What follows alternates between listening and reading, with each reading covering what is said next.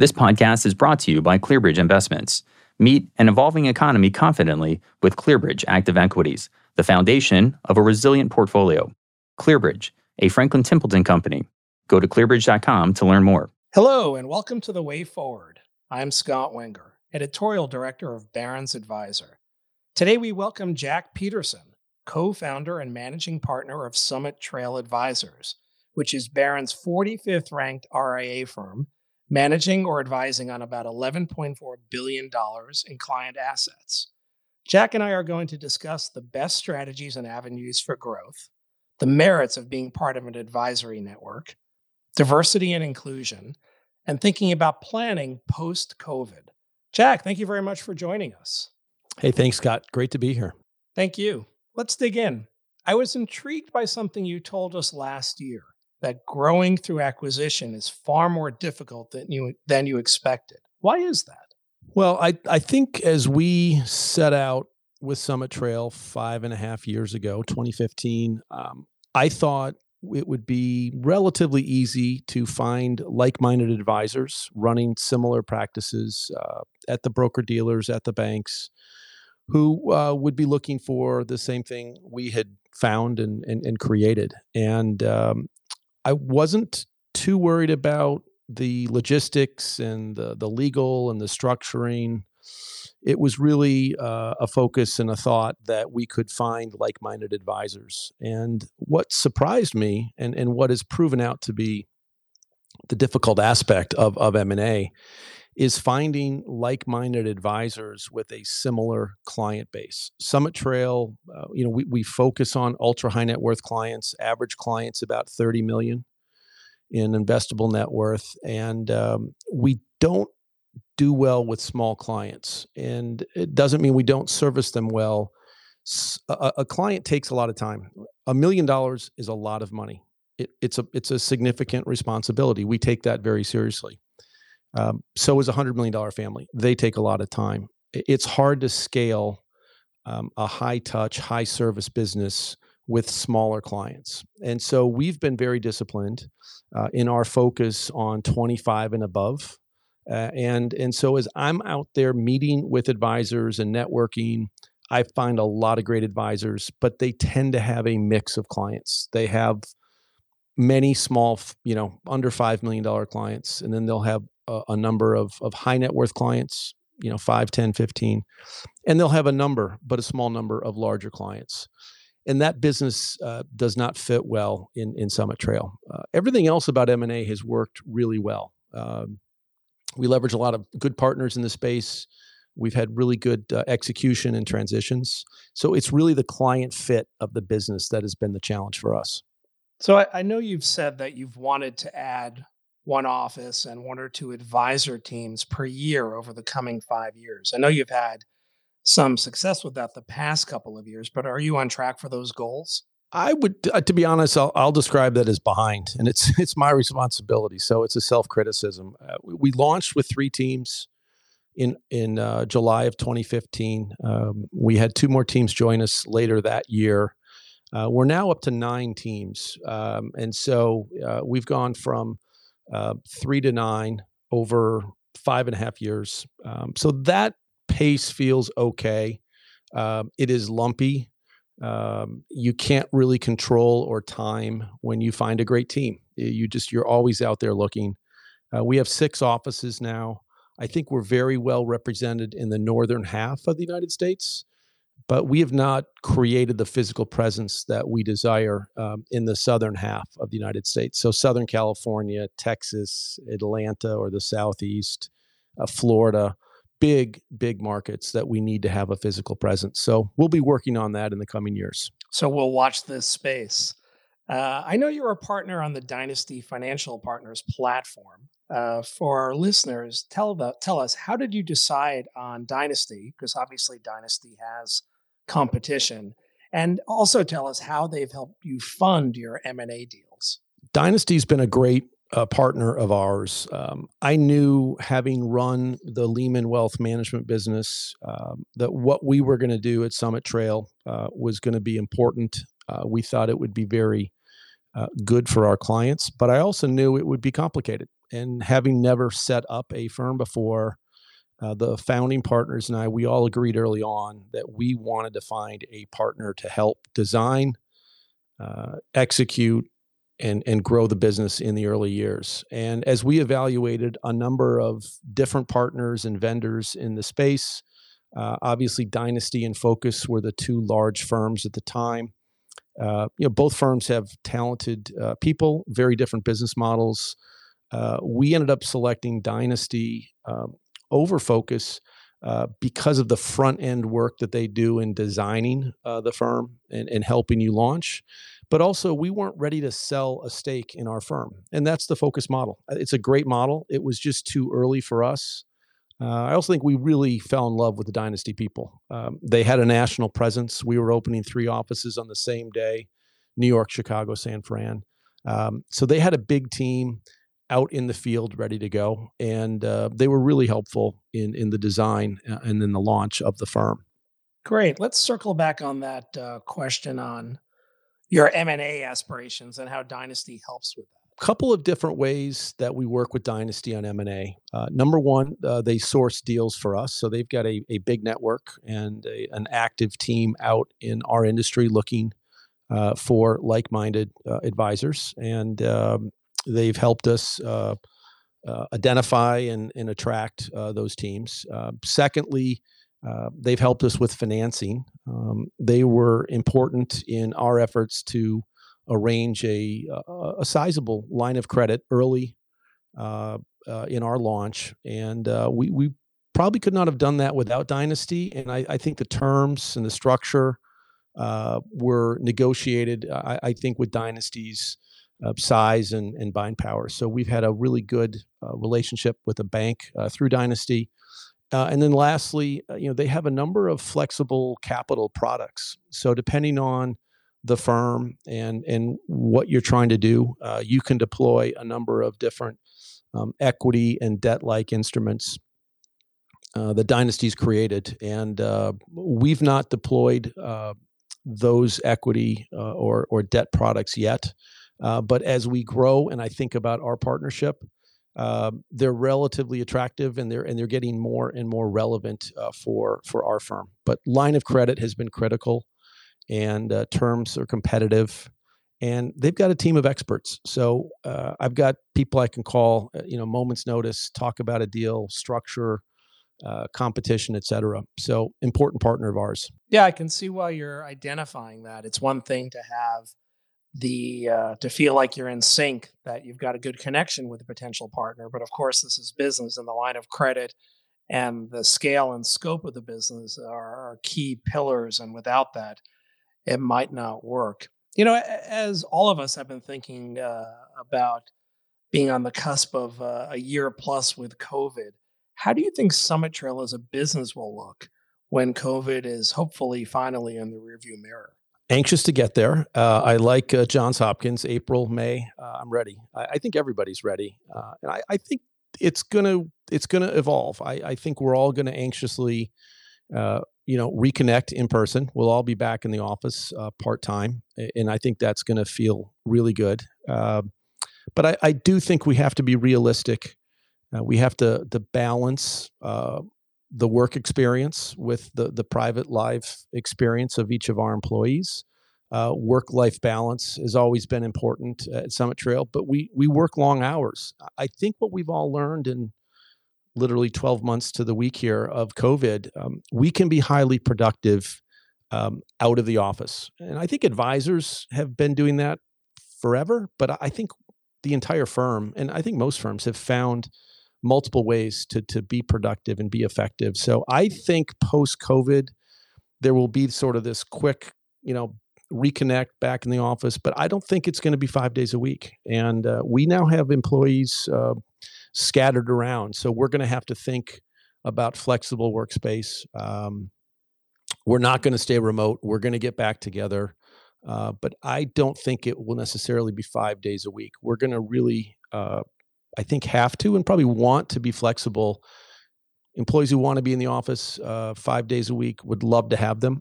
Clients and employees who want to balance that out a little bit and maybe not be in every day, I think we're gonna embrace that. I don't think we'll have as many client meetings in the office for a long time, and I think even in-home meetings where we see most of our clients, I think clients have found a way to adapt to video and audio conferencing with the various platforms. We are finding that to be highly productive, easier to schedule meetings, especially with our larger multi-generational clients. Yeah, I've heard many technology writers and other societal commenters say that we've advanced a decade in a year on that front. If you think about the number of video meetings you were in before COVID and how it required a lot of coordination and setup, and now it's just second nature. I'm curious though, have you been to your office? I know you're working from home, but have you been to your office in the past year? After the first few months, we've had somebody going in almost every day to our New York office, where operations and technology are all based. So we've had somebody in the office. I'm going in roughly once a week when I'm up in the New York tri-state area. I'm spending about half my time in South Carolina and half my time in the Northeast. And it's good. It is good to get into the office. But we also, we have some daily operations that need to be taken care of, and we spread that responsibility across a number of different employees. Just mail and packages, you've got to continue to run the business. So, but I do think the client, most importantly for us, the client has accepted the video interaction as a acceptable platform. You can have really important, meaningful conversations with clients and prospects over video. And I don't think that was nearly as accepted pre-COVID. And I think now most clients, they like it, they get it, and it's more productive for them as well. Yeah, without a doubt. I mean, there's no commuting time. There's no prepping, the way that everything is just kind of in your home and you can get everything set. It could be just more time efficient.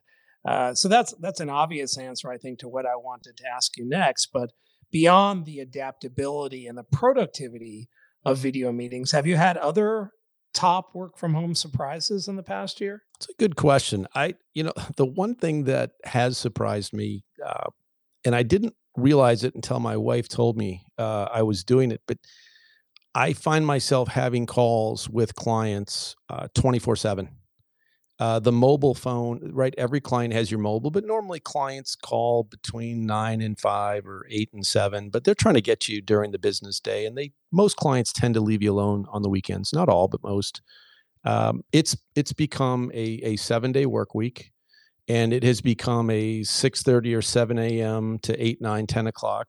I'll get a client, he'll text me and he'll say, "Hey, listen, I quick question. Are you awake, or do you have 5 minutes?" And so they're polite about it, but I'm finding myself having those conversations really from early morning to late at night. Other breaks during the day, so it's a nice mix. But I am surprised at the client's willingness and comfort in wanting to hop on a call. I mean, last night, 8:30, I'm in the middle of an episode of Peaky Blinders, and the mobile phone starts to buzz. So you've got to, and you know what? You want to talk to your clients when they want to talk to you. So you drop what you're doing and you take the call. So I think that's been the biggest surprise. They want to talk, but they're not long conversations. It's quick. You've got to be responsive. You've got to be available. I think a takeaway from that is that in order to ward off burnout from working from, as you said, especially when your business is national, when you've got people on Pacific time and East Coast time and the two time zones in between, there's the trade-off as a responsible professional who's invested and feels ownership of a business, that it's not that big a deal to lose 20 minutes late at night when you can get something off your mind and it's done. But can you then find the adaptability so that way in the middle of the next day or 3 days later, you could go to run an errand or do some exercise or, have a personal lunch, that you might not have otherwise done back when you're at your office 5 days a week. But finding the balance through new routines and habits might be what's called for. Do you see the merit in that? Scott, I think that's great insight there. The day has become fluid. At the end of the day, you've got to have a couple meals. You've got to do your work. You've got to take care of yourself. That's a shower at some point. That's a workout at some point. That's a mental break at some point, reading, watching Peaky Blinders, whatever it might be. But it used to start in a sequence: get up, take a shower, commute, work, or maybe gym first, then work, or then gym, home after dinner, whatever. Now it's just very fluid. Every day is different. And you just got to go with the flow. And I think most people are relatively adaptive that way. But I think you can be incredibly productive. I feel like I'm working more hours, but I feel good, and I'm getting my workout in or my walk in. I'm getting some family time. It's been a very different experience, but I think a lot of suffering and obviously terrible loss of life. But when you set those elements aside, I feel very fortunate looking back on my COVID experience, and it's certainly brought our family closer together.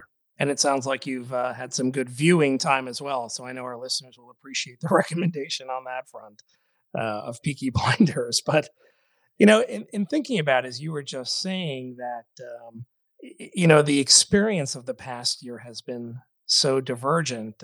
We hear a lot of confidence in emphasizing long-term thinking and doing our best to feel strong. But, we also know we've heard a lot about suffering this past year.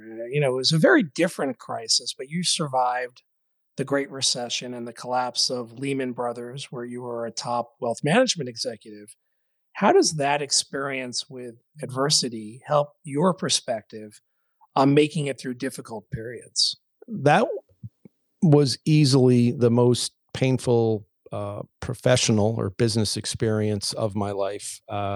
I never want to go through that again. It was really scary. I think what we face as a country, but also specifically Lehman Brothers. And, we had 1,000 employees and 95 billion of AUM, and you did not know what was going to happen the next day. And watching that business unravel quickly, and fortunately, getting bought by Barclays the last minute, we lived to fight another day.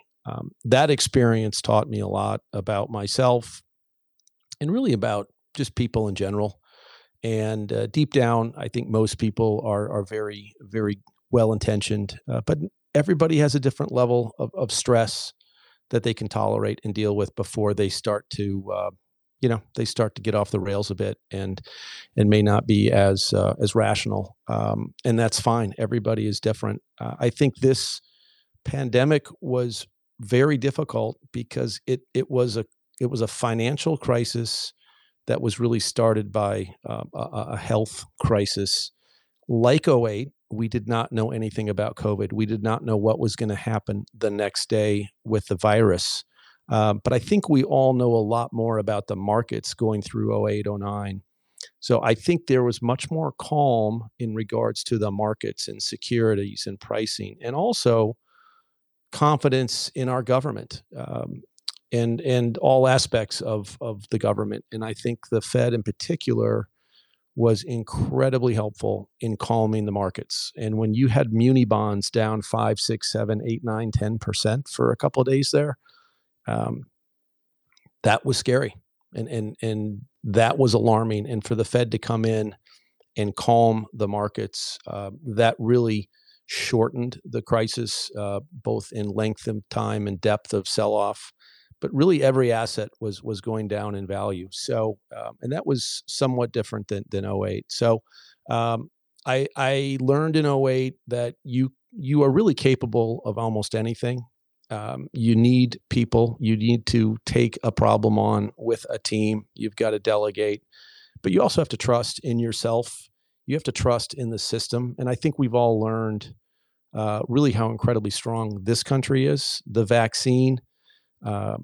It's a miracle. It's a healthcare bioscience miracle. It's a record. And now the distribution is finally kind of in place, and we're getting everybody vaccinated. And we're gonna, according to President Biden, we're gonna be, done vaccinating, late spring, early summer. So we've all survived it. For those obviously who physically survived it. But the loss of life is shocking.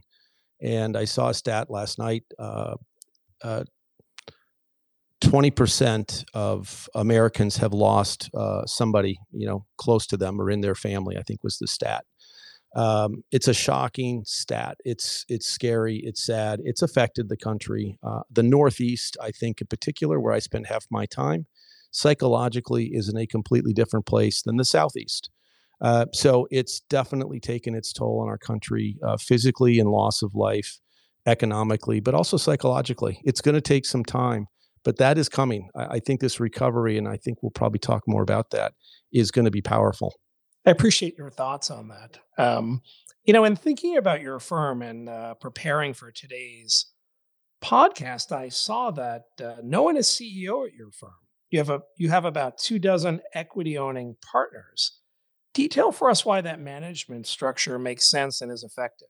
It's a good question. We could talk for hours on this one, but it's one of my favorite topics. Summit Trail is a private partnership. We're employee owned. We have currently 22 equity owning partners. We don't have a CEO because I was a CEO at Lehman Brothers, and you run a large business, I think, differently than you run a small firm. In our business, we are owned by our advisors. The advisors are the majority owners of Summit Trail. Everything we do is focused on the client, their needs, and really what is best for them. So no CEO means consensus building. Everybody has an ownership stake, and they vote their pro rata share in decisions. It can be slow. It can be cumbersome. It can be frustrating for certain personalities. And I'm okay with that because in the end, I think we have a stronger base supporting any important decision. I think that most of us grew up at the big firms, Morgan Stanley, Goldman Sachs, JP Morgan, et cetera. That's a top-down organization. You're being told each day or each year, what to focus on and really how to execute your role. Summit Trail is very different. We've really created a hybrid.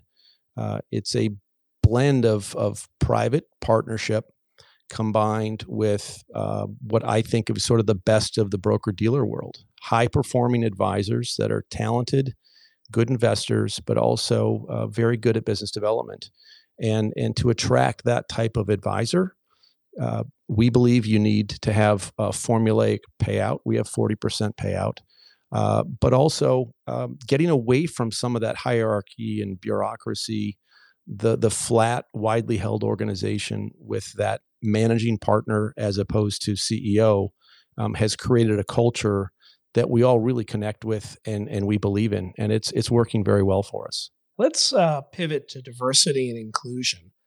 To what extent does that come up in conversations with clients? And at the firm, where have you found success on that front? Really important topic. It comes up in conversation with clients. Prior to 2020, it was a conversation. I think 2019, 2020, the more recent couple of years, it has become a front burner topic. And for us, as a smaller firm, 57, 58 employees, we felt like we could do something about it. I think this time it's different. I think the country acknowledges we have problems. It's not a problem, multiple problems. And I feel encouraged that we collectively, the United States, we're going to do something about it. And you're seeing that happen. Many good examples kind of throughout the country. For us at Summit Trail, we had really almost every employee sign up for, I think at the end, we have every employee on a working committee. We created committees around 5 different foundational components of our plan: education, people, philanthropy, investments, and then social awareness. And we organized quickly. We had 4 or 5 employees kind of take the lead, not me, kind of across the firm. They organized our views. We have 9 different action items that we're working on. COVID has definitely slowed us down, but I think financial literacy and getting involved in the local schools is going to be an important one for us. That will pick up probably in the fall with the end of COVID. Could you share one or two of those action items as there might be relevant to other firms? Sure. So with education under that part of our overall plan, we have worked with a number of outside business partners to identify schools and various programs that will involve funding and also volunteer time, depending on the part of the country and the program we're going to plug into. We'll either be going into classrooms to be teaching financial literacy, or we'll be funding a financial literacy curriculum at various schools. And I think, given our industry and the importance of learning earlier in life, not later in life, the basics of how to run a household, how to run your personal financial life is incredibly valuable for young people.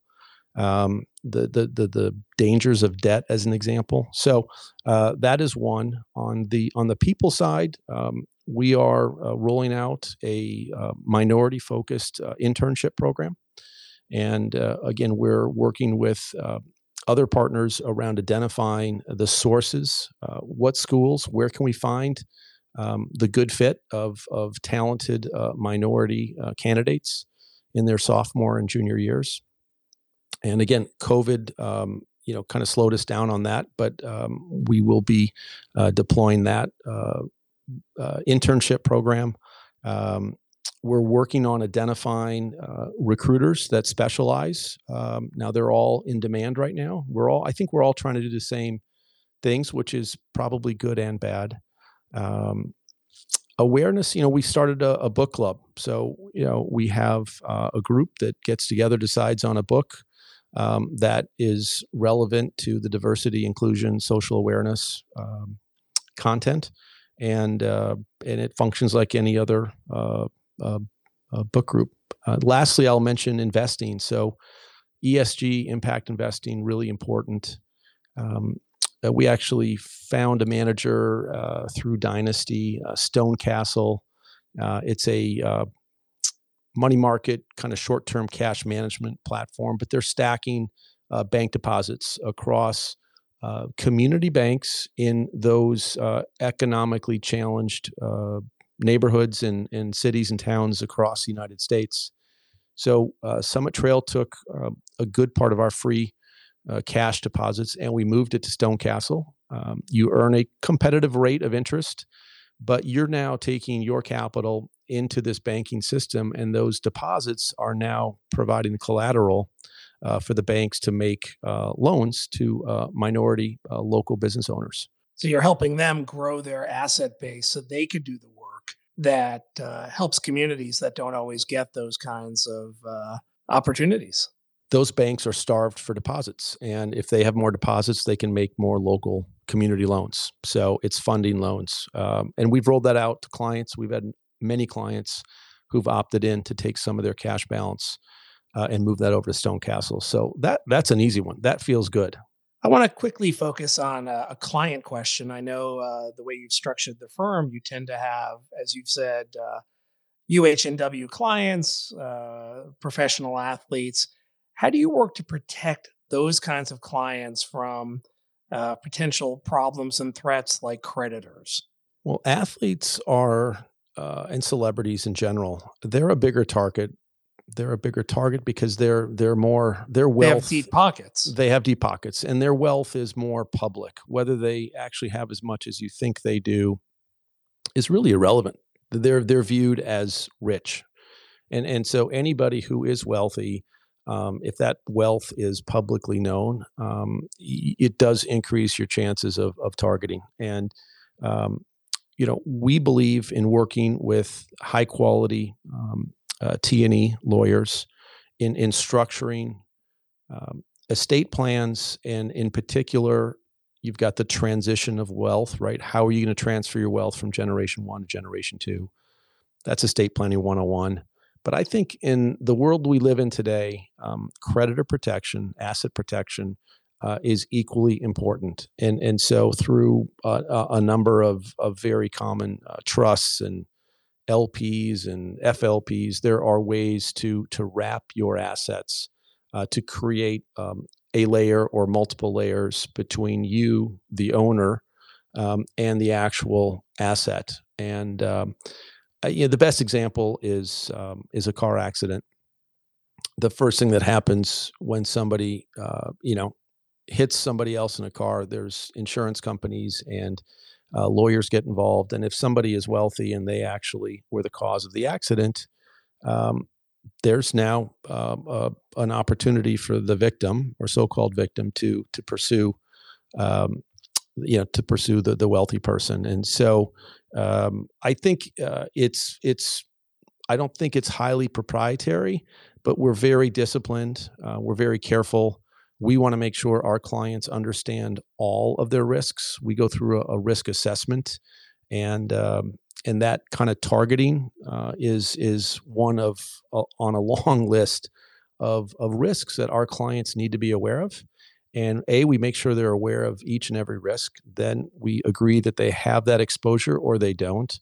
And then we agree on or evaluate, have they properly hedged or protected themselves from each of those risks. It creates a gap analysis where we say, okay, you've got 4 or 5 exposures that you didn't know about that we need to go ahead and find the best way to protect you. And creditor protection is a really it's an important one, and it's getting more important. People like to sue. That is for sure. Well, I've appreciated all the strategies you've shared in our conversation. And as we get close to time, I'd love to conclude with a Barron's tradition. We ask our guests for one final actionable idea that listeners can put right into practice. Can you tackle that for us? Sure. So I would probably focus on the investment side. I mean, there's 2 elements. Tax right now, with Georgia Senate seats going to the Democrats, the control they have now. I think tax reform is obviously back on the table. We're spending time with our clients focused on tax. That's a big, complicated topic. And I would not want to try to give a specific actionable item today, other than if you're not talking about tax with your clients, you should be. I think the more actionable item on the investment side for us is emerging markets and specifically Southeast Asia. China was, kind of ground zero with COVID. They shut it down quickly. They're clearly ahead of us and the rest of the world in their recovery. Strong China will pull a ton of economic activity into the region. So throughout Southeast Asia, India being a big country, obviously China, you need to have exposure there. And, we still believe in alpha here at Summit Trail. And there are, a number of SMAs, LPs, and mutual funds in the emerging market space. But we are trying to focus on that Southeast Asia region of the emerging markets universe, because we think there's going to be really strong growth, and it's going to run for a while. So this is not really a tactical, short-term trade. This is a longer-term tilt for us that we think will generate excess returns. Fascinating. I know that advisors really do need to think about the portfolio structures that they have for their clients and how exposed are they to where all the opportunities are now and might be in the years to come. Jack, thanks so much for your time today and sharing your knowledge. A terrific conversation. And thanks to all of you for listening. Tune in next week for our Barron's Advisor podcast, Actionable Intelligence, with Steve Standusky. Steve will have a conversation with author and consultant Robert Fritz about organizational structure. We'll be back in 2 weeks with another edition of The Way Forward. This podcast is brought to you by ClearBridge Investments. Meet an evolving economy confidently with ClearBridge Active Equities, the foundation of a resilient portfolio. ClearBridge, a Franklin Templeton company. Go to clearbridge.com to learn more.